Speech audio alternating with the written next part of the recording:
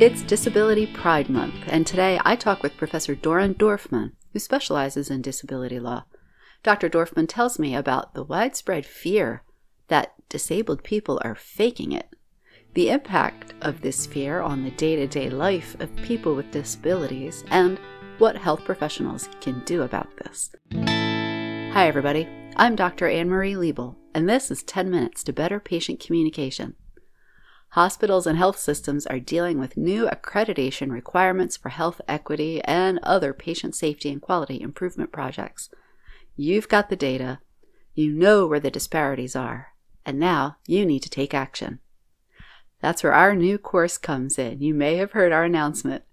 Foundations of Equitable Patient Education gives you a structure and a process to detect and address bias in patient education.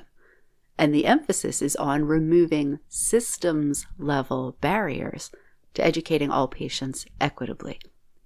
And we know what a difference patient education makes on outcomes. There's two things that set this course apart. First, the topic. There's not another course out there on mitigating bias in patient education, especially not with an emphasis on systems-level biases.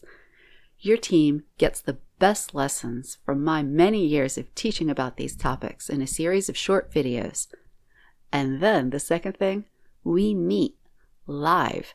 Yes, a live 1-hour group session with your team where you get to ask me questions and we get down to work in your specific context and the specific population your team is focused on. Find me on LinkedIn, Dr. Anne-Marie Liebel. You can message me there, or you can visit healthcommunicationpartners.com. I'm live via Zoom with Dr. Doron Dorfman. Dr. Dorfman is an associate professor of law at Seton Hall University Law School. He specializes in health law, disability law, and employment law.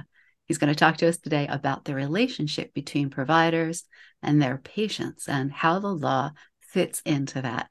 Dr. Dorfman, welcome to the show. Thank you so much for having me.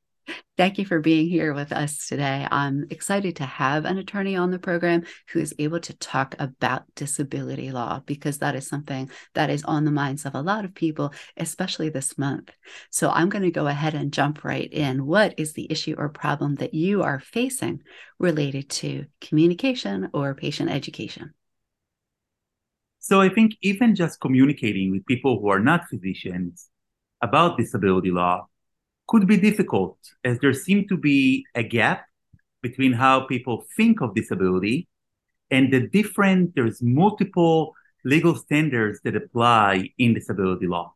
And as a law professor and a legal academic, I will tell you that the legal definition of disability under the Americans with Disabilities Act, which just celebrates its 33rd anniversary, is much broader than people might think. Now, it's also very important for me to emphasize that the ADA, the Americans with Disabilities Act, is an anti-discrimination law that protects from discrimination in the workplace, in places of public accommodation, like the movie theater or stores.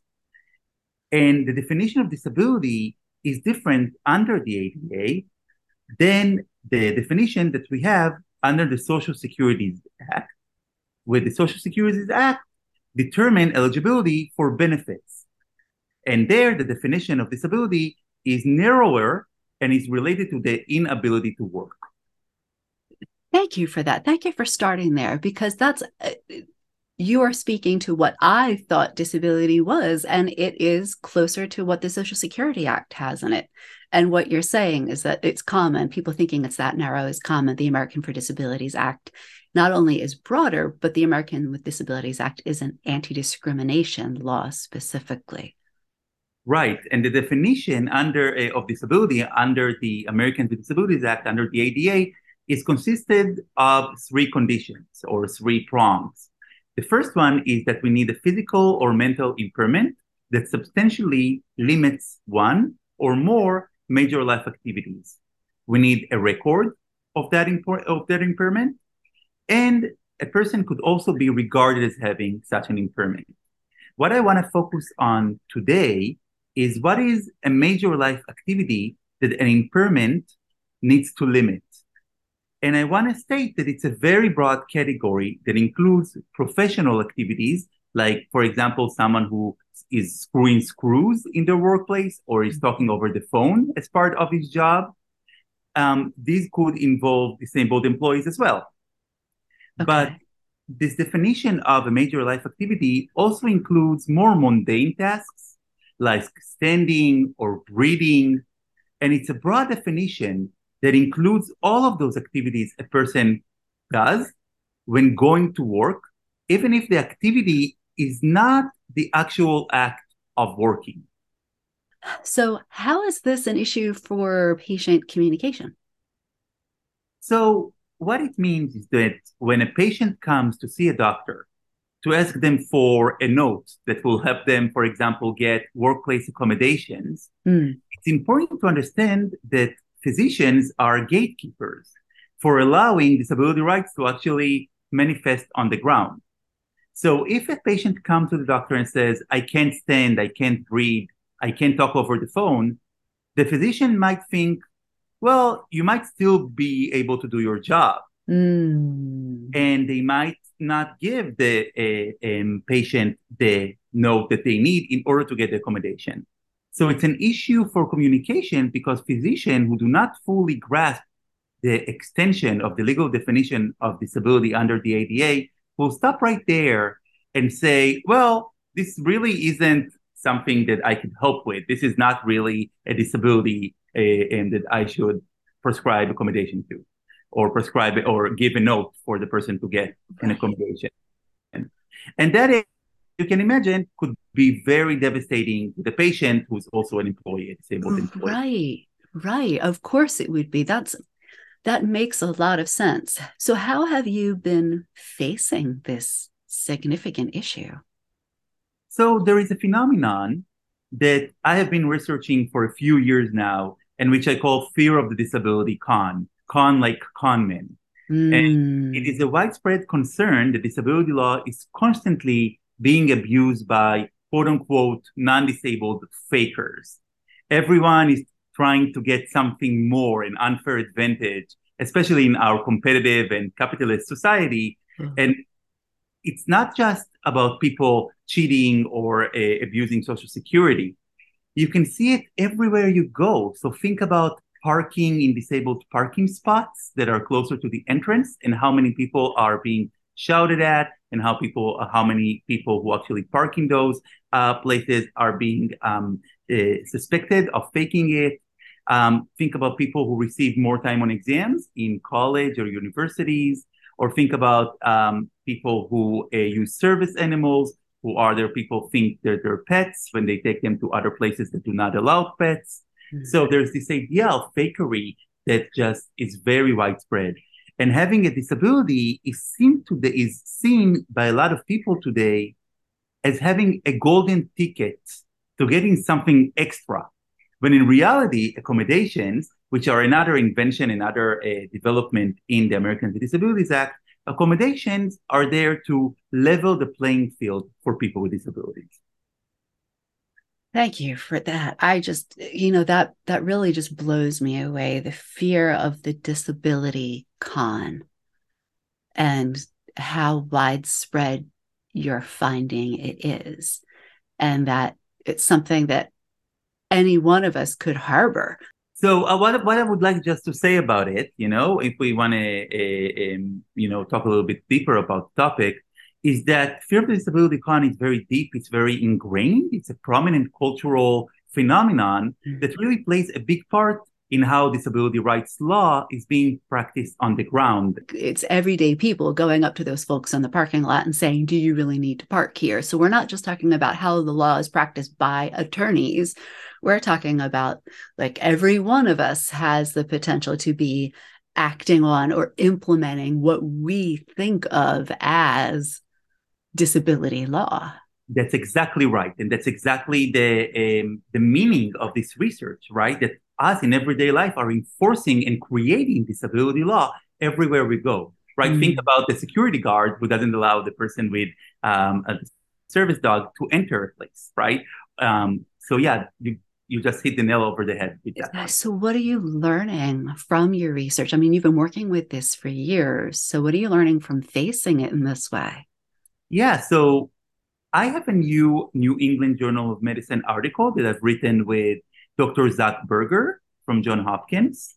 And what we're trying to do is to get physicians to think about their own role as gatekeepers and how it relates to health communication and to the fear of the disability con. Mm-hmm. And in this article, we're talking about specifically about long COVID, which is a new condition that is considered a disability, that is also hard to diagnose, and it is also less visible. And we know that less visible disabilities sometimes increase the fear that someone is faking a disability. I'm going to go ahead and link to that New England Journal of Medicine article in our show notes. But what are the next steps for you? Or do you have words for people who are facing this issue, for providers who are being asked to make these accommodations or write these employers' notes? Yes, so we're trying to give some advice to physicians to use their power to get people with disabilities and their patients their rights. So, for example, we urge physicians to use the diagnostic code for long COVID, which is currently being underutilized. We believe that as more physicians use this code, that would increase the legitimacy of long COVID as an independent diagnosis. Do you happen to know that code off the top of your head? Yes, it's U09.9. Just in case you need to know, listeners, just in case, U09.9. Thank you for that. Thanks for that code. So that's a great piece of information. What else are you telling physicians?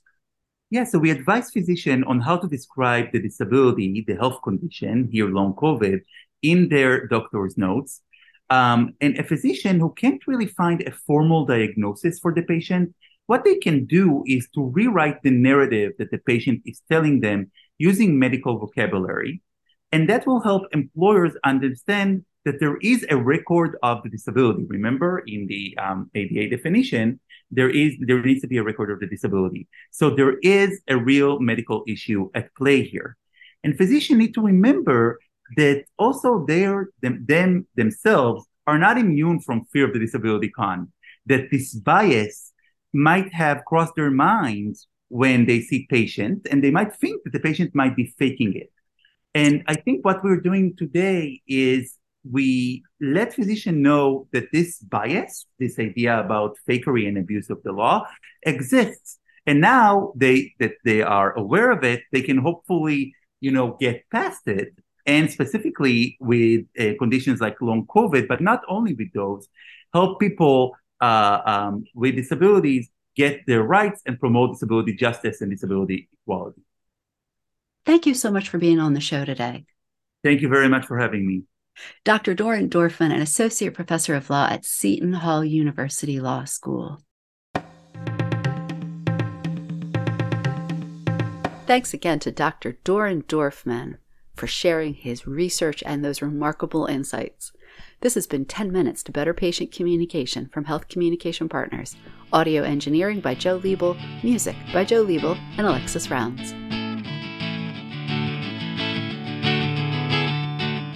Thanks for listening to 10 Minutes to Better Patient Communication from Health Communication Partners, LLC. Find us at healthcommunicationpartners.com.